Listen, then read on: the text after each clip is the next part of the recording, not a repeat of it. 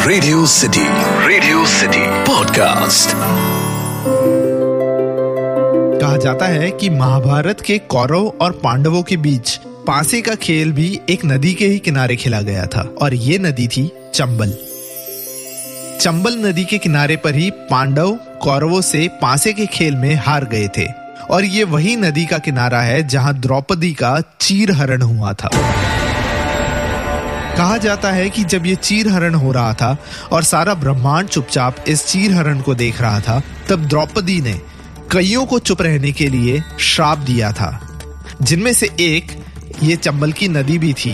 द्रौपदी ने चंबल की नदी को ये श्राप दिया था कि अब से जो कोई भी चंबल नदी का पानी पिएगा उसमें वेंजेंस की, प्रतिशोध की या बदले की प्यास पूरी जिंदगी रहेगी। पूरी जिंदगी वो बदले की भावना में तड़पता रहेगा। ये कहानी में कितना सच है पता नहीं, पर सदियों से चंबल के बीहड़ ने अनेकों ऐसे डाकुओं, अनेकों ऐसे गुंडों को जन्म दिया। रेडियो सिटी पर मैं हूं कैरेक्टर डायसेक्टर अतीक और आज हम डायसेक्ट करेंगे चंबल नदी के इस बदले के श्राप के सबसे बड़े उदाहरण को, यानी कि शोले के ठाकुर बलदेव सिंह को।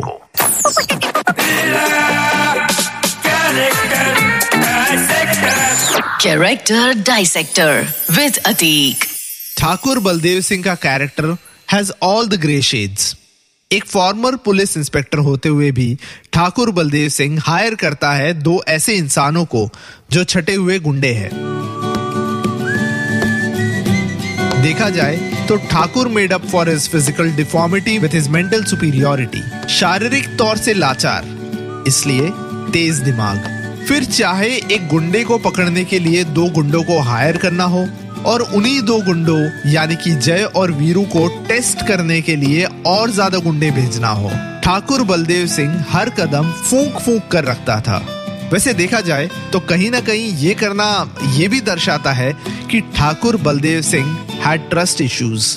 उन्हें किसी पर भी इतना जल्दी भरोसा नहीं आता था। पर आयरॉनिकली जिस जय वीरू पर उन्हें पहले जरा भी भरोसा नहीं था, उसी जय के साथ वो अपनी विधवा बहू राधा की शादी करवाने का सोचते हैं। ठाकुर बलदेव सिंह अपने समय से आगे थे। 1975 की बात है, जब एक विधवा बहू का दूसरी शादी करना तो दूर, ससुराल से मायके चले जाना भी समाज को गवारा नहीं था। ऐसे टाइम पर ठाकुर बलदेव सिंह खुद राधा की शादी की बात राधा के पिता से करते हैं। शांत, स्ट्रेट फेस, दमदार आवाज, गहरी सोच। ठाकुर बलदेव सिंह का कैरेक्टर आज भी एक मिसाल है जब हम बदले की भावना की बात करते हैं। अपने पूरे परिवार की मौत का बदला ठाकुर बलदेव सिंह का एक फाइनल एम, एक फाइनल लक्ष्य बन जाता है। अगर कोई भी कहानीकार आके आपको ये कहे कि गब्बर जैसे खूंखार विलन को मारेगा एक हाथ से अपाहिज हीरो, तो आप हंसोगे। तो जब ये बिना हाथ वाला ठाकुर बलदेव सिंह गब्बर को मारता है तो हमें मेक बिलीव, हमें यकीन क्यों आता है? इसका शायद जवाब है बदले की प्यास। बदले की प्यास इतनी स्ट्रांग होती है कि that feeling makes you believe impossible things in life. बदले की प्यास ठाकुर को भी थी और द्रौपदी को भी। ठाकुर का बदला लेते हैं जय और वीरू और द्रौपदी का Bheem.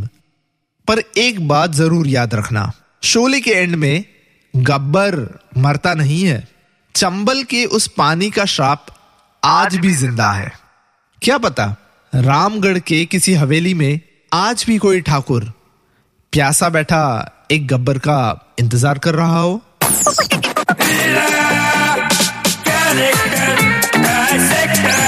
Character dissector with Atiq. Radio City podcast.